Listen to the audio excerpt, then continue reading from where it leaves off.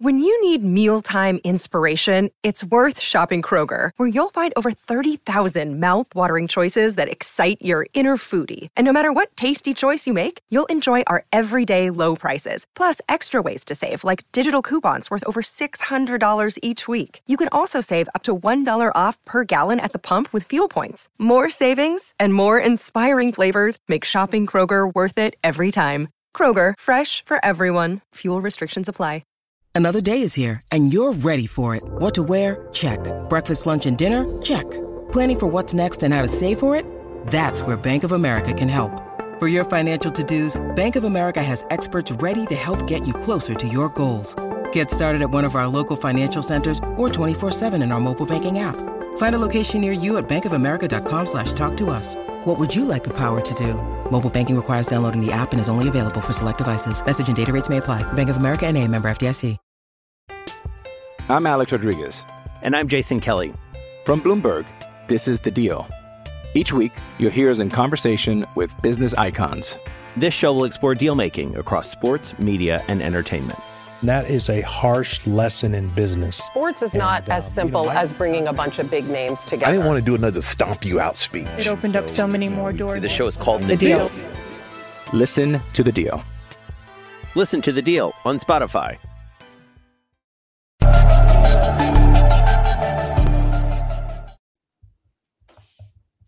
Hello, good evening, and welcome to the LFC Day Trippers.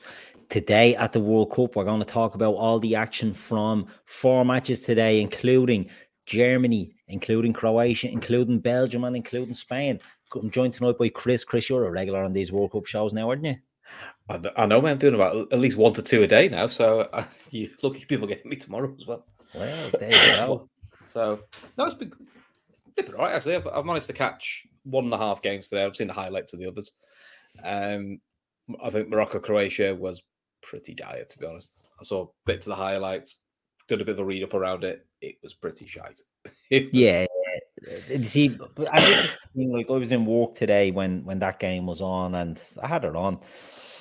I was sort of getting in and over, and it looked interesting. Do you know what? I wasn't that impressed with Croatia, I have to say. No, they've got an experienced team. You know, Lovren is still there. They've got the midfield, Brozovic, Kovacic, and Modric. Perisic as well, I think, isn't it? You expect them lads. You know what you're going to get out of them, and then you from Maric and Perisic and all the usual boys are all there. But I was looking at it, and I was actually more impressed with Morocco at stages. You know, and I was looking at the Moroccan team, and they have Mazraoui on the left wing, even though he's a right full, he's on the left. They had Hakimi on the right. You really going and playing at a high intensity. They look to be really going for it, but overall it was a bit of a damn squib and 0-0. Wait, impressed with anything there, Chris? Or the game was over. That's the particularly positive about the game. To me, Croatia just looked like a team at the end of a cycle. I think this looks like a World Cup too far for this squad, and I think they're probably trying to build themselves ready for the next tournament, the next World Cup. You know, and I think there's a couple of teams that seem a bit like that, where you sort of going like, they probably got too many on the wrong side of 30, probably like the Liverpool team at the moment. Yeah. But that's what it looked like. So it wasn't a great game. It wasn't particularly impressive. I mean, to be honest, a lot of the bigger nations have been pretty unimpressive. You know, we've seen a lot of bigger nations going like really slow starts, and we normally get away with it. But you also most of these supposed lesser nations now have a lot of players that play in Europe and South America. So actually, they play similar styles to what these big countries play. So they all know now, well, what's the point of sitting back and getting beat? I may as well go and get beaten. It doesn't really matter. Which we'll talk about Canada later. I mean, they don't get the result, but they probably get all the credit and all the confidence from it. Indeed. And you know, people will be like, oh, is our Russian through? That game was a stinkfest. And the action really happens after that one. So we go into game 2 of the day, and it's Germany against Japan. And the Germans go in there, they take a lead. They nearly double that lead and going in a half time. Havertz has one disallowed. And you're thinking to yourself, comfortable. Do you know what I mean? And it's nearly like a deja vu with Argentina. Yeah. Very much from so. the other day. And just to say, I bought my son 3 tops for the World Cup. So I got him the Argentina away top. I got him the German top. It is nice, that German top, to be fair, though. No, this was a training one. I got him training one. So that was the 2 of them both giving up 1-0 leads to shock defeat. And the 3rd one I got him was the Brazil one. So no doubt Chiche is shitting himself now, knowing that the jinx is real. And I'll say, me and Kev have the opposite effect, where we keep watching watch along saying he's been shite him, and then we basically Rabiot been shit all game, and he got a goal and assist. And Mbappe's done nothing, then he got a goal and assist. Unfortunately, this tactic never works on our own club, but it seems whoever we say shit does pretty well. That's it. But anyway, in the Germany game, so Germany go in there and they take the lead. Ilkay Gundogan penalty. They look comfortable enough, don't they? And with especially Germany in World Cups, Chris, there's an expectation that they'll do what they have to do. They'll get it done. Unless they implode, generally they take care of business. And this looked fairly routine, going in deep into that second half. Yeah, I mean, to be honest, it was literally the Japan keeper against Germany for probably a good hour or so. He pulls off 2 or 3 really good saves. So it felt a little bit more, unlike the Argentina-Saudi Arabia, it always felt like, it's a matter of when Germany get the second. Because they were very dominant. And Japan, look, they kept themselves in solid. They would do a lot of last-ditch tackles, but the keeper was making a lot of saves. The young kid, I'm going to say his name, the Bayern lad, Musiala. Yeah, brilliant. Look, brilliant.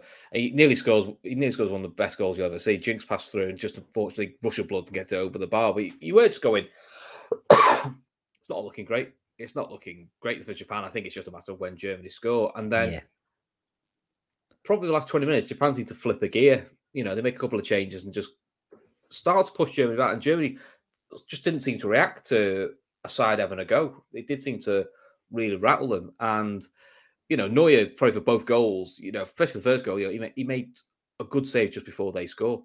And then at 1-1, it just felt like a complete switch of momentum.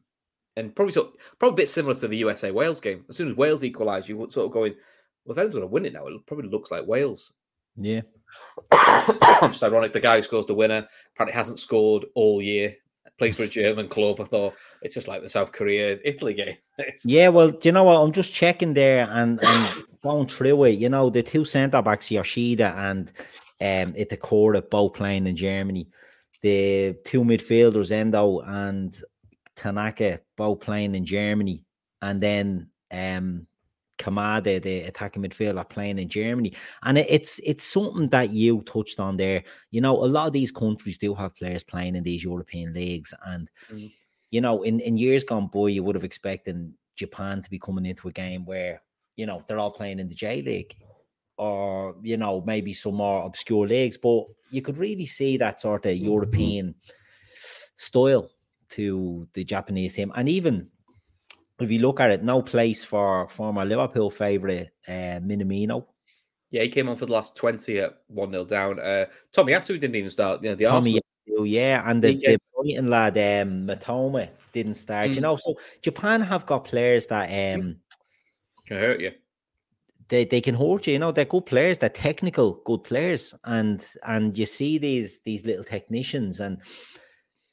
It was interesting that I'm looking at that lineup and they don't obviously Kamada is that type of player in the sort of number 10 role, but when I'm seeing Taki out and I'm seeing Matoma out, I'm like, I don't know if Japan have enough about them, but they flip the game. They flip it. Mm-hmm. And it's one of them, I was looking at it and again in work and looking at it and Germany, I wanted up and you're expecting them to saunter through. It's very similar to Argentina.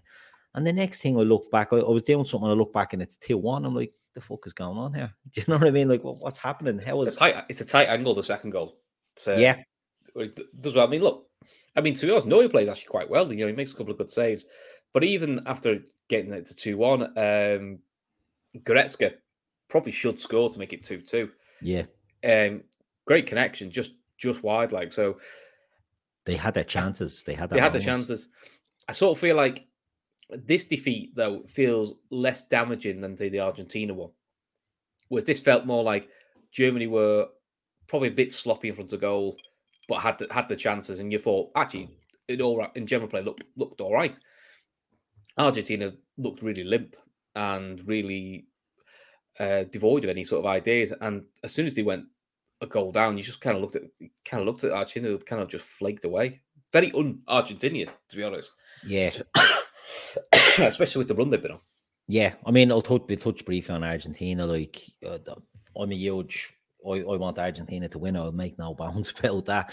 And I still think they have a chance because I think the way the Poland-Mexico game goes, no great shakes among them two. And Argentina have to go out and beat both teams and they'll qualify. But they have to improve on how they played yesterday. But I felt Argentina played very, very low energy. They weren't... It looked like they were just going through in second gear in the first half and then just couldn't get out of second gear. And Saudi Arabia, obviously, I don't know if the heat and humidity has taken its toll on some players over there. Obviously, Saudi Arabia, it's in their backyard, so they're going to be used to it. But the energy those lads had compared to Argentina. Now, my take on Argentina is they need to make changes to that team because Romero looked off. He looked injured. He looked injured there, and Di Maria looked way off. Rodrigo de Paul looked way off. These lads that have been solid for them. So maybe you might just need a little tinkering there in the. But if you talk of those three, De Paul and Romero, they haven't played much this year. Romero because of injury. I think De Paul's kind of been bombed out a little bit. At Madrid, and even Di Maria, hasn't really done too much either. He's been. I think he got injured when he first arrived at Juventus and was sort of working his way back. So because they look like a team with no energy. Yeah, because you saw that in the USA Wales game, they're all dropping like flies in the last 10 minutes. But then you look at all the guys who were dropping like flies going, well, he's not playing much, and he's not playing much, and he's not playing much. So I think that's also going to be a telling factor, especially these quick turnarounds. Yeah, that's it. But we'll go back to today. So Japan, they take a 2-1 lead, and Germany looked a bit desperate then after that, but they get through. And as you said there, the Japanese go on and take the win, but the Germany get, you never want to start off on a defeat, but you're looking at the makeup of that group, and obviously we're going to come on to the next game now in a sec, but again, it'll hark back to Argentina. The way the group fell for them, it's still relatively in their hands. Just go out and do the business. In the German group, Costa Rica play against Spain. Costa Rica. Nice quiet game, this one. Yeah. So Costa Rica and Spain, and I seen a comment there from MC Evening Gents. Would love to know, Keith and Chris, would you say Spain have a good chance of the World Cup this year? So many exciting talents. And look, I didn't think so going into the tournament. I just felt the no striker thing will hurt them. I don't know where they're going to get the goals from. And then I thought the same, and then they put 7. Yeah, and looked like the goals from all over the place. But I suppose we have to take into consideration the opposition there, don't we? We have to look at Costa Rica, Navas, an aging team. Navas had a bit of a stinker as well. Most experienced player, but 2 of those goals are really, keeper howlers a little bit. Yeah. He's still at PSG, is he?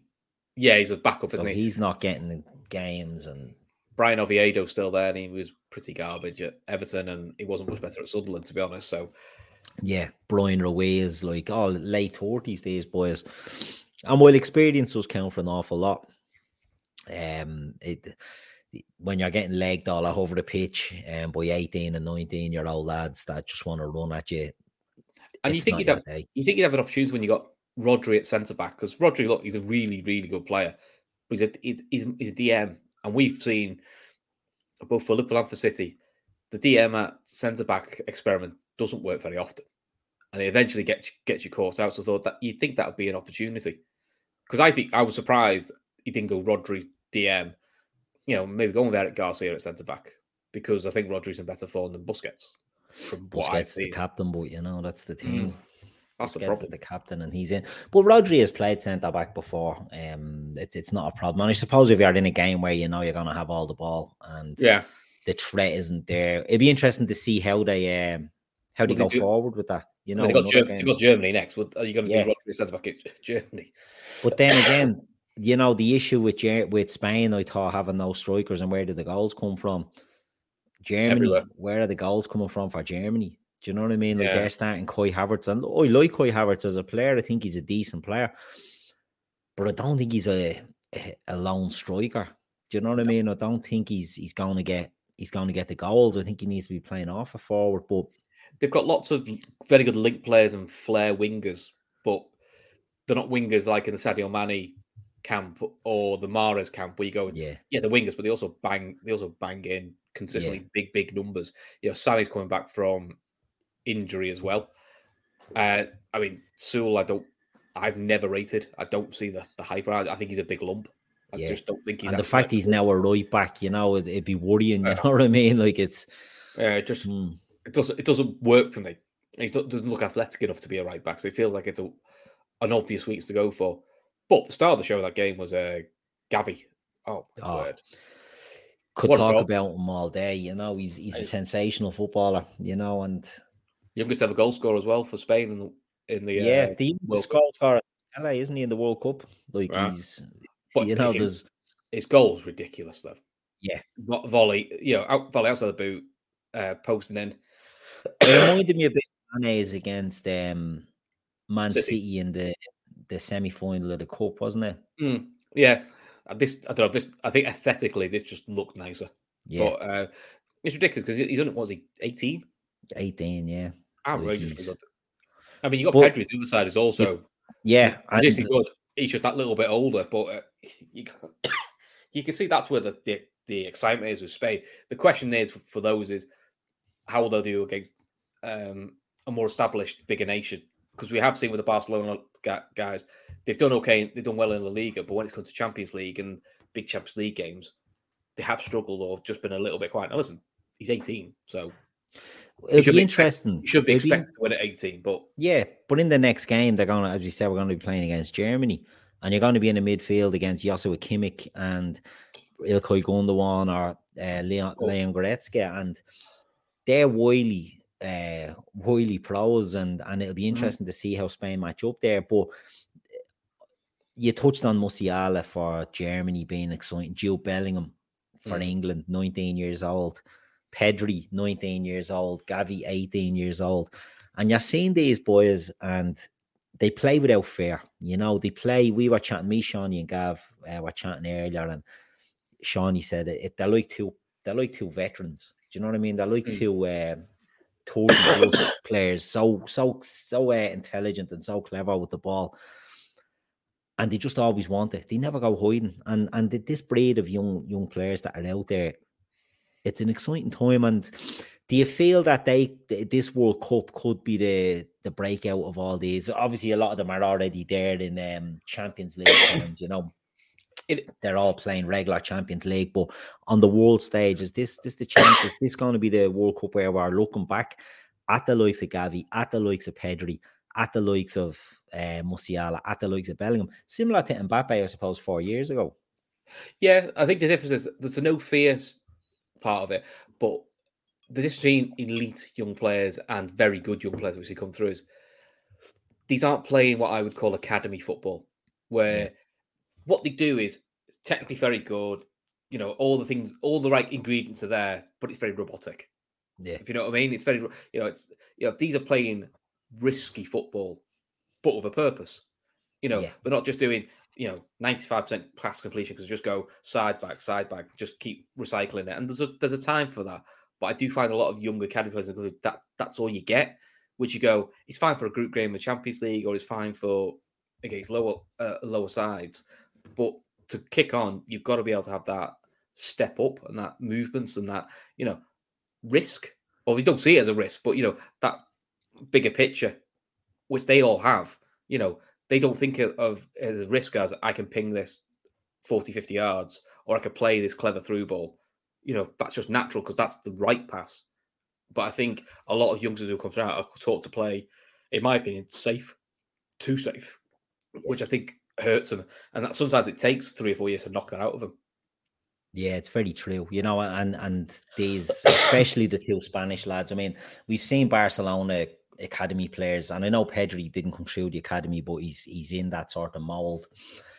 We've seen it before. They're taught to, play without fear and as you say, not play them safe balls. But you're looking at them two today, 18 and 19 years old, and it was just absolutely lovely to watch. Again, we'll take the opposition into consideration here, so we will see how they go against Germany. But they did spread their goals around today, and the front three, and this is where I felt Spain fall down before the tournament. I'm like, who's gonna play up forward? I'm looking at their squad and I'm thinking, well, it's gonna be Morata, isn't it? And who's gonna be the two around them?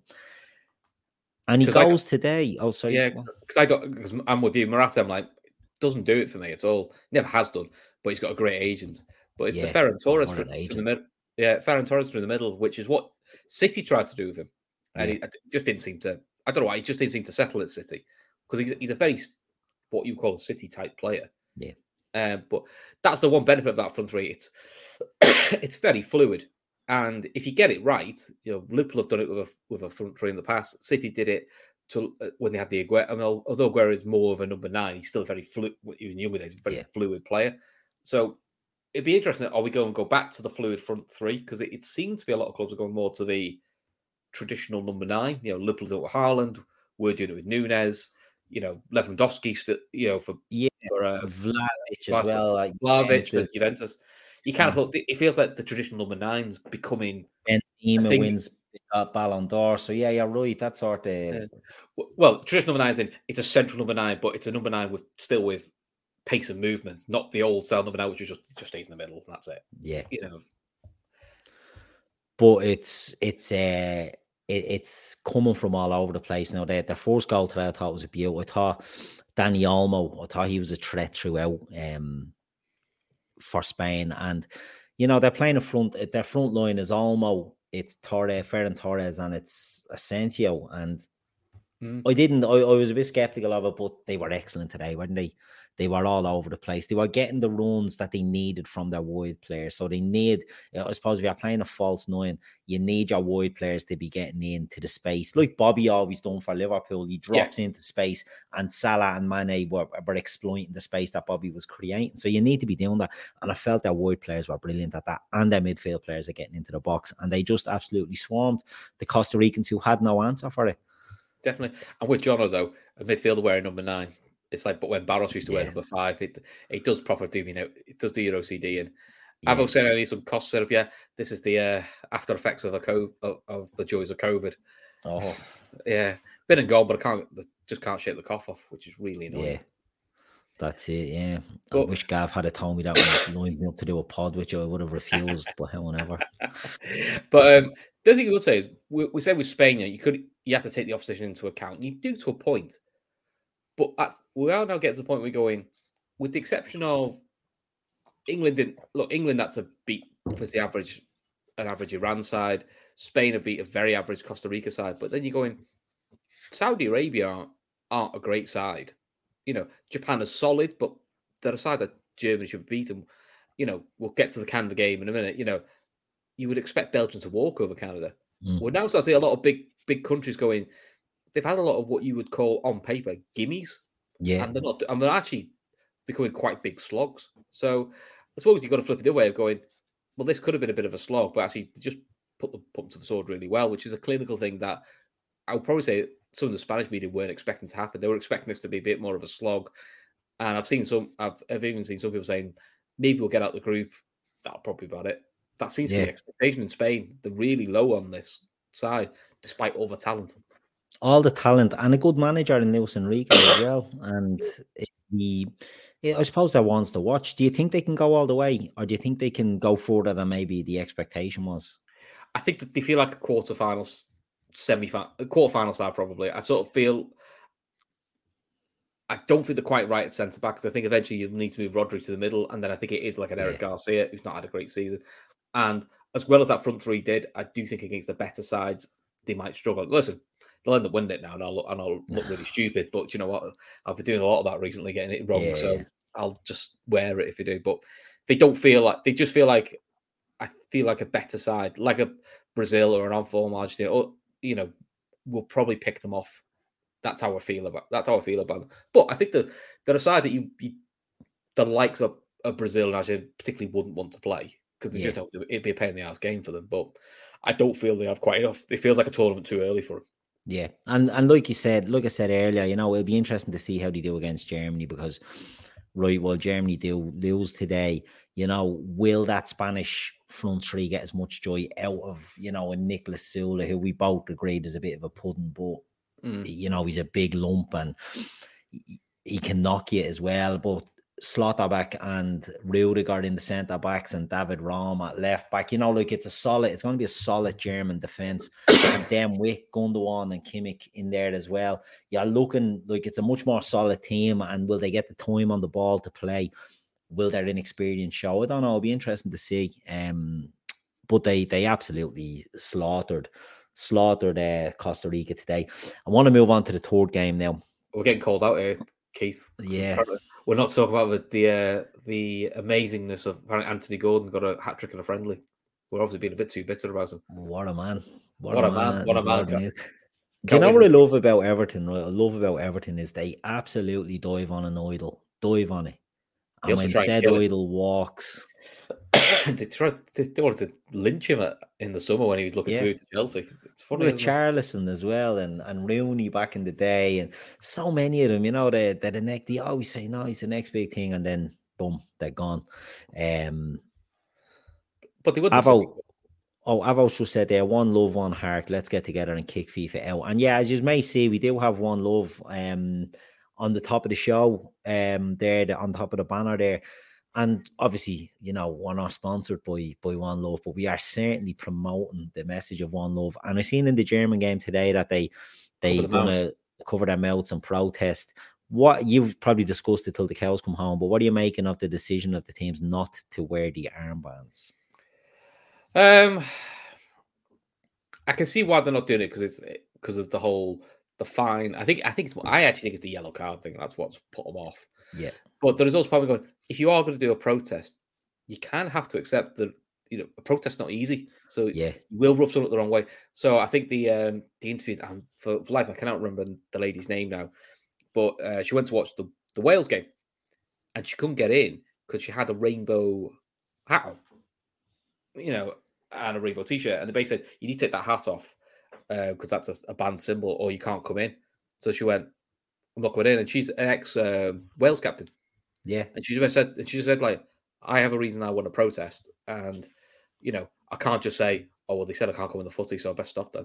He said, you've got to sometimes do it, which thinking it's a long way to go. But it's funny, because it's weird. You had the referee checking the armband to make sure it wasn't with his yellow card ready. I mean, look, I don't blame the official because he knows he's under a mandate. If he doesn't do it, he gets kicked. He loses his job and he gets kicked out. Exactly. So but where does it come from? Who would you blame on this? Because FIFA talk about you can't bring politics into football. This isn't politics. Do you know what I mean? The World Cup is an open. It's meant to be the tournament of everybody. And you've seen that nonsense from Infantino the other day. Today I'm Arab. Today I'm gay. Today I'm straight away. You're getting a yellow card if you attempt to put a message on an armband. It's crazy. Like FIFA intervening and threatening sport and sanctions is a bit crazy. Yeah, it's a strange one because it's a mixed message. Because I've seen the argument, well, if you're in that country, you've got to respect their wishes and you've got to respect their culture. But if you do it a FIFA World Cup, it is to bring all different cultures together. So at the same time, if your culture doesn't agree with that, which for a lot of us it doesn't. But then you're suppressing somebody else's culture, saying, well, your culture doesn't work with what FIFA wants, so you can't do yours, but this one can. Yeah. I think some of the people in the rich seats had some sort of armband for some other belief. I can't remember what theirs was. Because, well, they're allowed to do that, though. Yeah. And listen, I don't know what their armband was for. That's their choice. But you can't do it for one, not do it for another. Yeah. So that's it. But the hand on the mouth thing, I actually thought was quite a cute and clever way of doing it because you can't censor that. Yeah. Because even if you don't want to show it on camera, well, there's loads of people taking photos of it. And the pictures are going to go around the world. And it's digital. So everyone's going to go, why have they got a hand in the mouth? And say, well, they can't voice their opinion because they're told if I voice my opinion, I'll get a ban, I'll get a fine, I'll be banned for the next game. So this is our way of doing it. So I thought it was quite a clever way of, still making your point. I think it's something that, look, my personal belief on this is, you do have to respect the traditions and the ways of countries, and especially the Middle East. It's totally different than how it is in the West. But at the same time, you touched on it there. The World Cup is about bringing everybody together. It's about diversity. It's about, everybody under one umbrella. And I think there has to be some sort of meat in the middle. And I think what Qatar are doing with this World Cup is that they're not going to have any legacy from this World Cup. That everything is going against them. My missus only asked me today, is there no one going to watch these because all the stadiums are empty? Do you know what I mean? Like there's loads of empty seats. The capacity numbers are now like the old WWF. Yeah. It's a record attendance. I mean, they've said some stadiums of 45,000 people, and you go, well, there's two things. One, it looks half empty, and two, the stadium's only registered to hold 40. So where these extra 5,000 magically appeared from? It's still that can't hold them. It's very weird. Yeah, that's it. It's not like, as Megan points out, Infantino, he's getting re-elected unopposed. Yeah. And when he came in, he was the white knight to save the day. And it turns out it's just a corrupt organization, in fairness. And whoever it is, it's just a different wolf. That's all exactly. It is. Different wolves walked in and everyone sees it. Yeah, I think I seen Roy Keane talking about the thing. It shouldn't have been given to Qatar. If you're not willing to, not loosen your traditions, to accommodate other people's traditions, they shouldn't have got it, but they did, and it is what it is. I want to move on now to the final game of the day, and this was a great game. Oh, it's brilliant. This is for one team. But this is also a game where stats go berserk. Where you're going like, if you didn't see your XG and all that sort of, basically every stat you read on this game or what you do the eye test says Canada should have got at least a draw out of this game. Yeah, probably had enough chances to win it.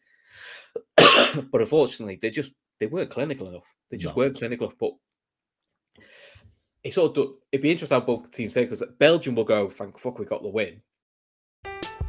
I'm Alex Rodriguez. And I'm Jason Kelly. From Bloomberg, this is The Deal. Each week, you'll hear us in conversation with business icons. This show will explore deal-making across sports, media, and entertainment. That is a harsh lesson in business. Sports is not as simple as bringing a bunch of big names together. I didn't want to do another stomp you out speech. It opened up so many more doors. The show is called The Deal. Listen to The Deal. Listen to The Deal on Spotify. But we need to get a proper kick up the arse, because you can't be playing like that against the better side. And Canada will go, and I quite like the manager at the end of it. He was just like, the mission statement, which Elizabeth's phrase is, was to top the group. We failed that. He said, but I'm so proud of it because we did everything we should have done. Now the task is to go and, I think his phrase was F Croatia, which is probably not quite the right phrase. Yeah.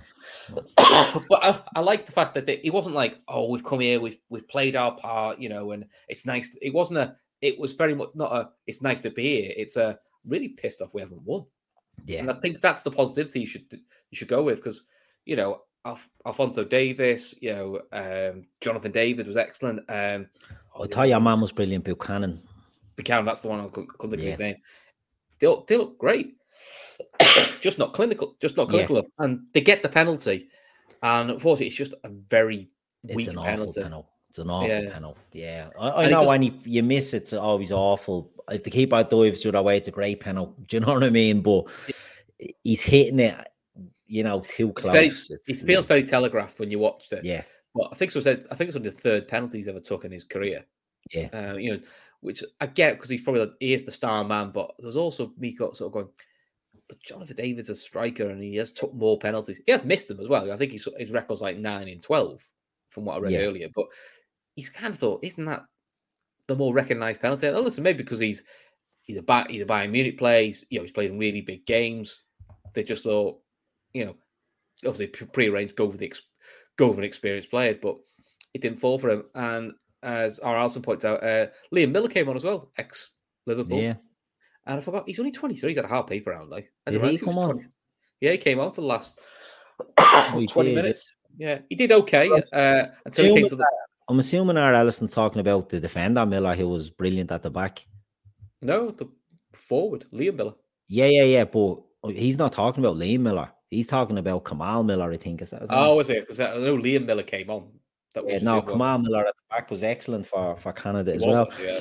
But you know, the penalty comes, and it's a clear penalty. It's a handball by Carrasco. Is it Carrasco? Yeah, it's Carrasco. I would say it's a modern day penalty because it's one of those ones where he's turned side on. And his arm is thrown out.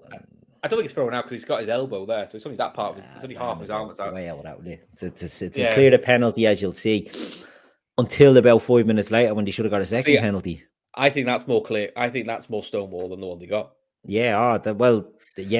It's more Stonewall than the other Stonewall one, but this one was outrageous because it's a back pass or a ball played back by a Belgian player with no Canadian player near him. And the linesman just flags for the offside, and it's an absolute. He gets taken out, and the ref is looking. And you know what drives you mad here is if the ref knows the rules here and says that that's not a Canadian player hitting that ball. Forget about the linesman. Play away. And then we're gonna go to the thing to look. But that's the ref who at AFCON last year. I was gonna say he's my favourite ref. He blew up a game in 85 minutes, got told he'd blown up early. So he restarted again and blew up in 89. And he said, "Oh, sorry, I'll start it again." And the other team went, "Oh, fuck it, I've had enough." And the other team walked off. Went, we'll just take the loss. But he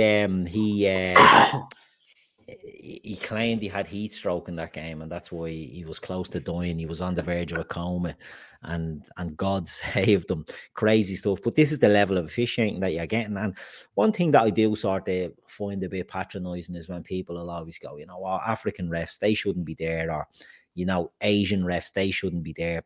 We do not give out about English refs every week. They're horrific. Do you know what I mean? When we look at the referees in Champions League, we're a lot better.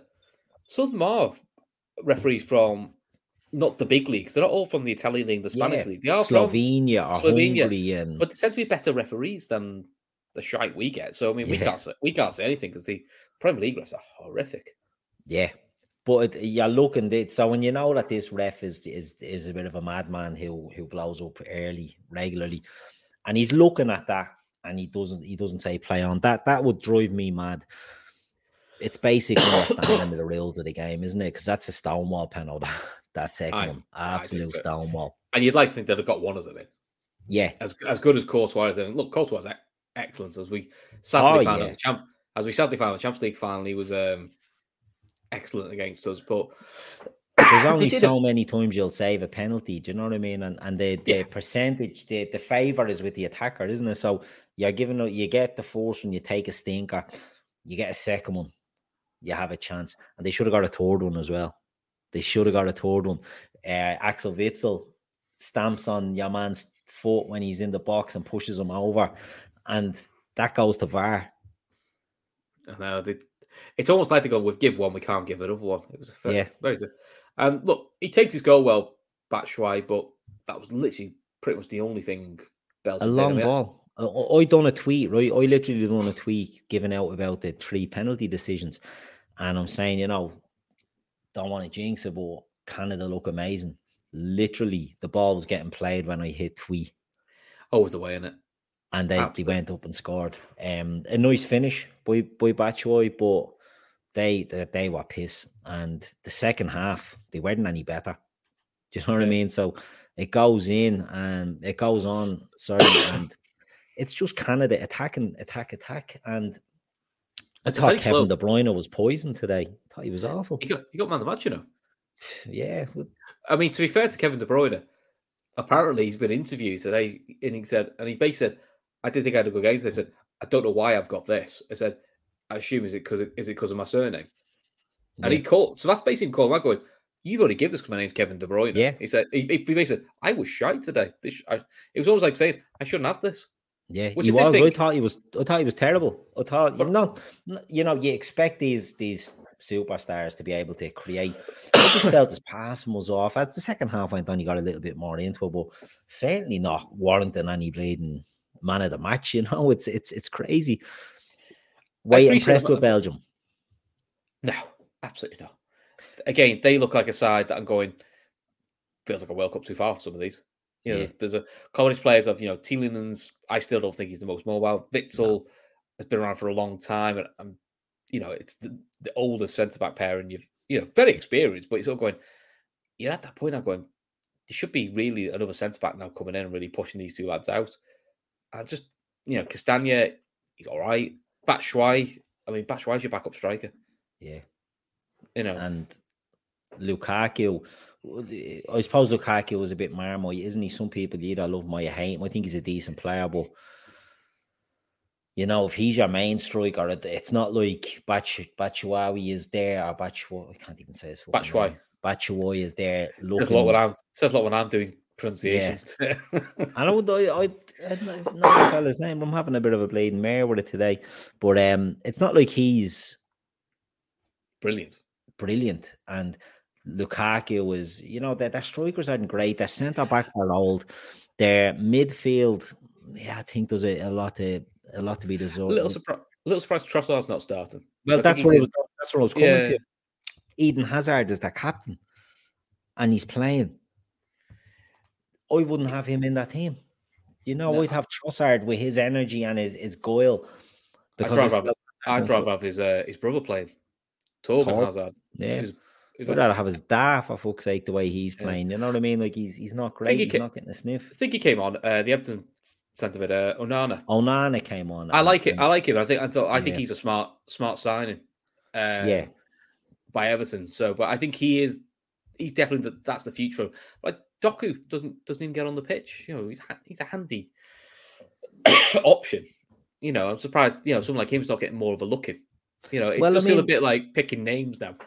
I'm looking at their bench there, and Thorgan Hazard doesn't come on. Dries Mertens, Jeremy Doku, and Charles de Ketelaere of AC Milan. And these are creative players. And you're still looking at some, obviously Dries Mertens, he's one of the old guard, but Doku, de Ketelaere, young players that probably are, Onana does come on and gives them that bit of energy, but their manager, I think, is going to hold them back. I'm not a fan. I never was a fan of Roberto Martinez before he ended up at Everton, but I can't believe he has that job. I can't believe he's the man that's. I think they're a bit like probably what England were when they got to the semi-final and the final of the Euros. Is I think you've missed your cycle. I think everything goes in cycles, and it's one of those when you get the opportunity, you got to take it. And I think Belgium's was about 4 or 5 years ago, and they missed it. I think they're just always one of those. You go, some people's dark horse. They're always like a quarter-final, semi-final side, but you don't ever believe they're going to win. England, I think I've sort of put in that category as well. I sort of go, they'll always be a difficult side to play. They'll get to quarters, semis, but I don't truly believe they'll win it. And that's just how they feel. The only good thing, I'll flip it to the England thing because we'll talk about it in a minute, is at least there's a lot more youth coming through in that side with pace and goals. You go, defensively it's still absolute shambles, but at least then you go, you can kind of see where they're going to go when they get a proper manager in charge, not the muppet they've got in charge at the moment.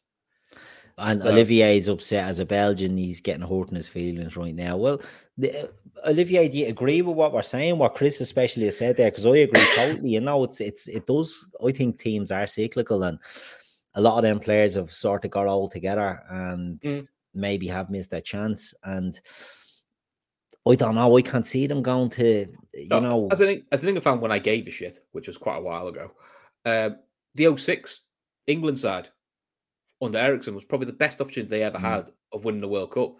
And they had them playing turgid, negative, crappy football. And some of the better players were on the bench. And then you got to the next World Cup, you go, yeah, but they're all too old now. They're all past what we needed.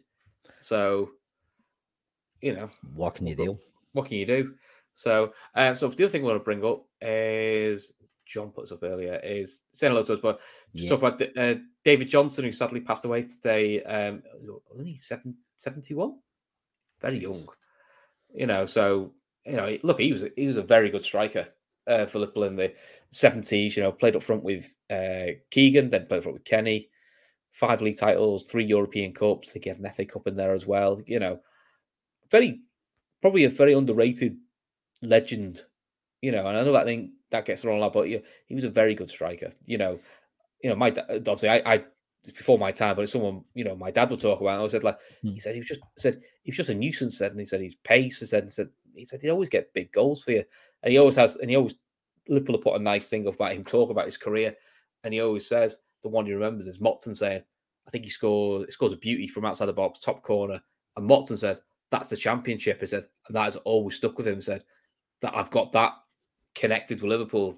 That's championship, and this is a guy who he turned down Liverpool as a kid, went to Everton. And he's loved by it. Yeah. And the Blues loved him as well. Because he was really good for the Blues. Then he went to Ipswich to play under Bobby Robson. And then he talks a story about Bobby Robson comes to speak to said, Liverpool interested. What do you think? And apparently his response was, where are my match boots? Yeah. He says, why are you asking that? He goes, well, I need them, sir, because when I go up there, I'm not coming back down. Yeah. It was a different time, wasn't it? It was a simpler time when players were moving between. Obviously, I think he goes back to Everton. Does he from Liverpool? So he starts at Everton. He goes to Ipswich. He goes from Ipswich to Liverpool. Does he go Liverpool Everton after that? I will Google it while we're checking that, because he's talking about the European Cup final. We beat Madrid 1-0, and the famous Kennedy goal. And he says to this day, he said he still says to him, "Why don't you pass to me?"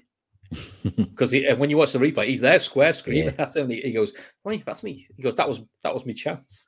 Yeah, but he's part of a great Liverpool team, around that era. And you said it there. He played with some of the best strikers he had, and he obviously before their time, with the stuff you read and the stuff people tell you, he was a selfless striker. He walked his arse off, and I suppose all of them were in that era for Liverpool. I think he's quite close to Souness. I haven't seen yet. Apparently, one of the earlier programs, Souness gives a very nice eulogy about David Johnson. I think he is quite choked up by it.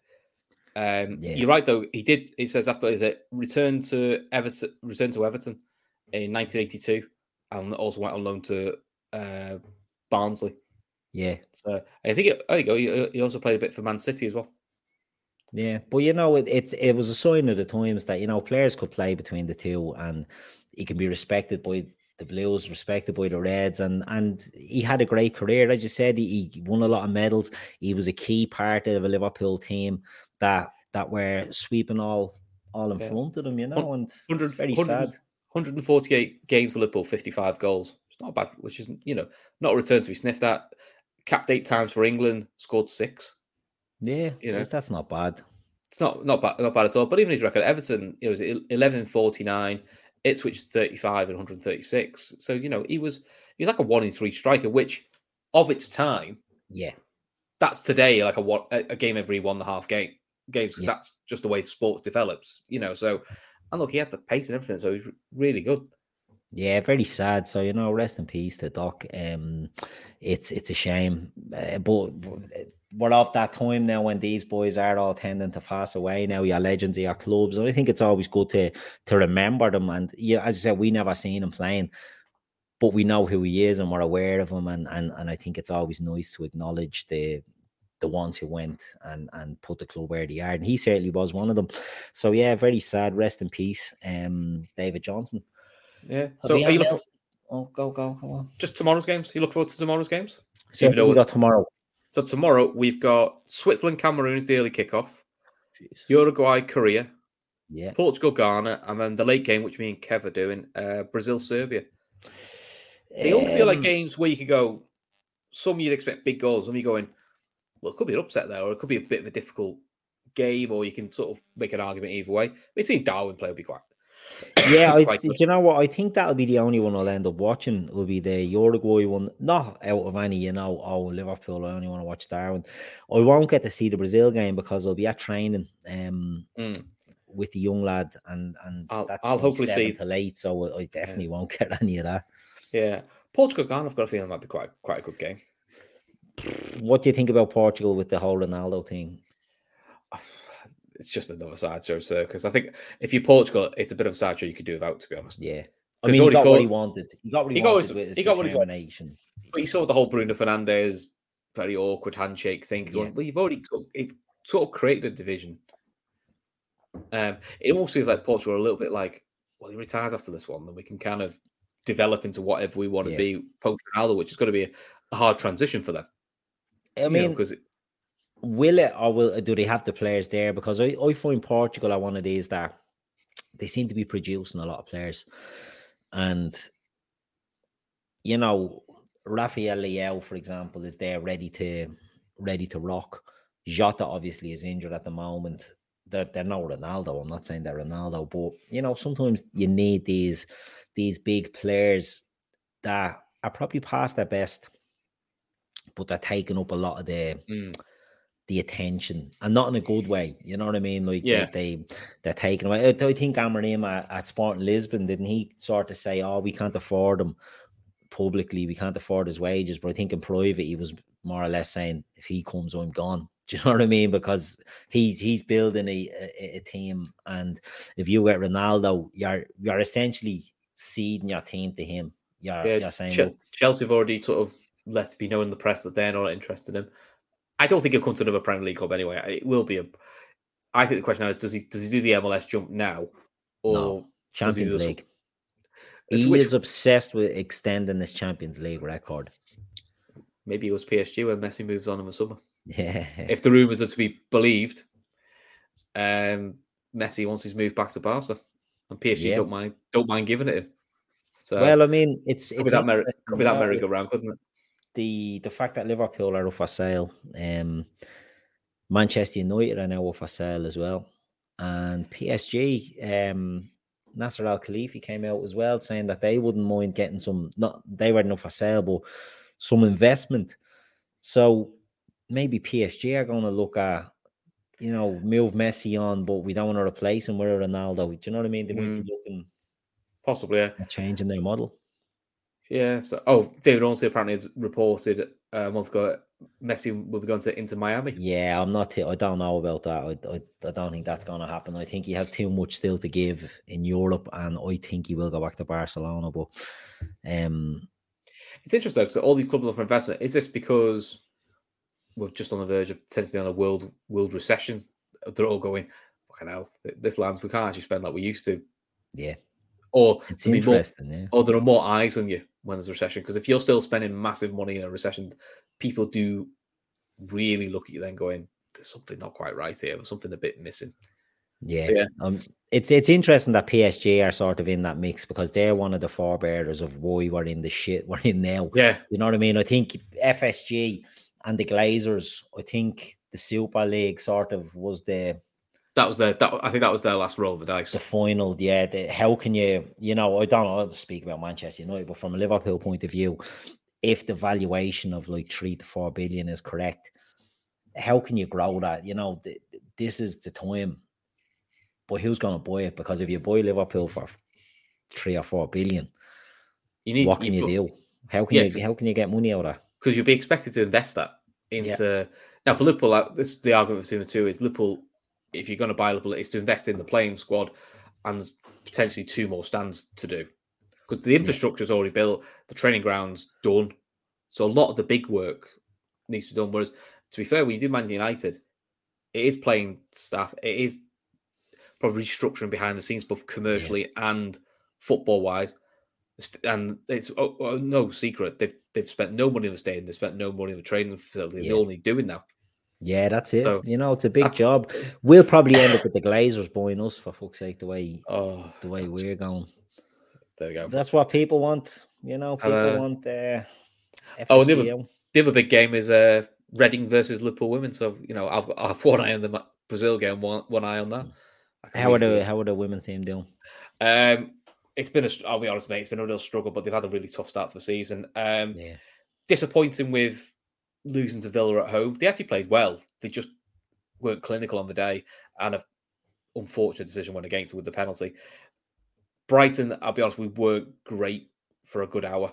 3-1 down, but got it to 3-3. Last kick of the game, and they probably should have nicked it. So 4 points at the moment. So below them is Reading on 3, and then Leicester, who can't buy a win at the moment. But it's a weird league because I think from 6 downwards, two positive results, you fly up 2-3 positions, because the next team above you is only 3 points. And this is the concern for Liverpool, is this run now is the run they need to get some points on, because it's Reading who are just below you, West Ham who are only 4 points ahead of us, and Leicester who are bottom of the league. They're the next 3 league games.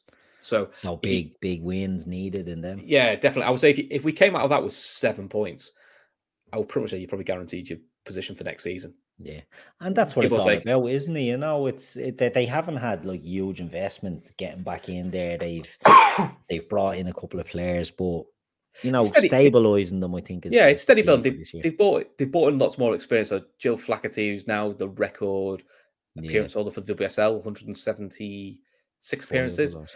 Yeah, Van der Sanden, who unfortunately has been injured, but when she's fit, this is a 3-time Champions League winner. So yeah, the quality's there for you. And is Leanne Kiernan back? She's been injured a lot. No, she's done. Sometime in January, she had to have ankle ligament surgery. So that's what's killed us, is her being out and Van der Sanden at the same time. All your pace in the attack's gone. Yeah. So you have to change how we work. And as they came back, our 2 of our key midfielders in Kerry Holland and Missy Bowe both get crocked just before the Villa game. So there's also a bit of a unfortunate circumstance. But as the manager said, he goes, they're unfortunate, but we need to find a way to adapt. Now, luckily, most of them are coming back, bar Kiernan, who, fingers crossed, will be back post-Christmas. So that's what I'm hoping. That's what I'm hoping for anyway. Good stuff. So yeah, tomorrow, you're obviously back on doing a watch along, and you'll probably be on doing this as well. Yeah, probably. It'll be interesting, as you say. There's some good games there. And what's your standout? Or who are you looking forward to seeing the most tomorrow? Player, club, or player, that team? I'm actually the Uruguay game. I'm actually looking forward to, because I want to see. I think and I won't lie, it's the Darwin thing. I just want to see how he does, because I've said already this a few times, he might be the dark horse for Golden Boot. Just got a feeling. Do you think he plays? I think he does, yeah, because I think he does start a lot for Uruguay, but he starts more on the left wing. Yeah. With I think suits him, to be honest, at the moment. Going more. They're a decent team, Uruguay. They're a bit of a mad team, because you'll still have the likes of Godin, and you'll have like Suarez, Cavani, all these lads are then Mussolera, all 36, 37 years old. But then you've got Darwin, you've also got Bentancur and Valverde in midfield, and I think that's an exciting midfield. You know, Valverde's an excellent player. That's the one I'd love at Liverpool. Absolutely. Valverde. Yeah. We can all but dream. He's a dream Klopp player. Him playing right side of midfield, or you can play him wide right in the front 3. And he's brilliant just wherever you play him. He's just play him anywhere. Yeah. I don't think Real Madrid want to sell him though. No. That ship has sailed. Ship has sailed. He's the future for them. Yeah, it's very unfair that they don't want to sell him. But yeah, we are where we are. We are. So look, we'll leave it there. We'll call it a night on this. Got an hour out of that. I can't believe it. We done well. Well, 55 minutes, nearly an hour. So Chris will see us all again tomorrow. Who are you doing the watch along with tomorrow? Me and Kev again. The double act that everyone wants. That's it, yeah. The Ant and Deck of the LFC Day Trippers. I like that. Yeah, why not? So yeah, hopefully a lot more action tomorrow. Hopefully a lot more exciting games. We did the France game. The France game was good, and the Wales game was exciting because it was quite intriguing, because it was so. Basically, as soon as they brought Kiefer Moore on, you just went, "Oh, this is now a game on now." Lump the ball up to him and get the lads in around them. And it was a game of 2 halves, that one, wasn't it? Like, USA were excellent. They've the youngest squad at the tournament, don't they? So great energy and all that. But I did my stuff as well when I said, great goal by George Weah. I went, oh no, sorry, it's Timothy Weah, isn't it? George Weah's his uncle. Yeah, no, he was George very good. Is that? But he was. I mean, George Weah was ridiculous, but Timothy Weah was really good. Yeah, I was quietly impressed with him. I haven't seen too much of him play, but I thought he was excellent. Yeah, he's a good player. He's bounced around a couple of teams in France, hasn't he? And just hasn't found his probably his niche. But yeah, I thought that was good. I thought the Wales and USA was interesting. Who was the other one you said you were talking about? What's the France game? France. I was actually impressed. The one, yeah. Australia actually made them work for it for an hour. Then I think legs for them went out, and France. Do you know what? I was looking at Australia's squad. They don't really have the quality. But what I wanted to ask you about that, do you think Didier Deschamps is secretly delighted that Benzema got injured? Possibly, because he can play with more fluidity and pace. Yeah, and then he plays Giroud, which I think is what he wants. Comes in, but that's the one he wants. That's who he won the World Cup with, isn't it? So I have this thing that I think he's actually delighted that Benzema got in. I mean, a fit Dembele and Mbappe in their wing is ridiculously scary. And Griezmann actually looked really good as a 10. Yeah, he did. He looked okay. And, I don't know in midfield. I don't know about Rabiot. I don't know how Rabiot was playing. Kanate looked good up in Upamecano. Upamecano should look good as well, because obviously I've given pelters in the past. I've not been a big fan, as you know, when we had our chat about him in the Leipzig. I think I said the ball looks like a hand grenade next to him. But to be fair, credit where credit's due, he was excellent. The only sad thing for France is the Hernandez injury. He ruptured his ACL. Yeah, because he looked a bad one when you're going like, well, the knee he's grabbing is the one that's off the ground. Yeah. So what's going on? What's going on there? And he's like, and when you watch the replay, it's obviously when he's pushed off, it's just gone. Yeah. I mean, not that you'd wish it, but in that game, it was the best thing that happened to France, because the other Hernandez they brought on, Theo, everyone went through him. And he was brilliant. And he's a different player. Like Lucas Hernandez is a centre back who can play left back and he can attack, but he's a defensive player, whereas Theo's just an attacking left back, and he was excellent. He just goes forward. Yeah, he's a great player. He's a very good player. But yeah, look, it'll be interesting to see if some of the games can match that. And as you say, Brazil tomorrow, a lot of expectation around them. Do you fancy Serbia to do anything there? Or do you think Brazil just have too much strength and depth in every position? I think Brazil have too much strength and depth, I would say, for them. So fancy them. I think Portugal will see off Ghana. You would expect Uruguay to win. I'd probably say the Cameroon Switzerland one's a bit more of a flip of a coin. Yeah, Switzerland probably go in the favourites, but I think that'll be a lot closer. Probably of all of them. This is where I find out now they're all like, nothing like that. Cameroon smack them like 8-0, and I'll be going, well, there we go. I'd fancy Switzerland, to be honest myself. I'd fancy the Swiss, but that's another team that's getting old. That their cycle is probably coming to an end, where they're still relying on, Shaqiri, Xhaka, Ricardo Rodriguez, and a lot of players, Fabian Schär, a lot of lads that are in there a long, long time. So it'll be interesting to see how they come out and play. But yeah, another day to look forward to. 4 matches a day. It's not bad. Not bad, is it? Pity it wasn't in the summer, but Yeah, it would have been nice if it was in the summer. Yeah, exactly. But look, we're leaving it there. That's an hour done. I've been your host, Keith. He's been my sidekick, Chris. We'll see us all again soon.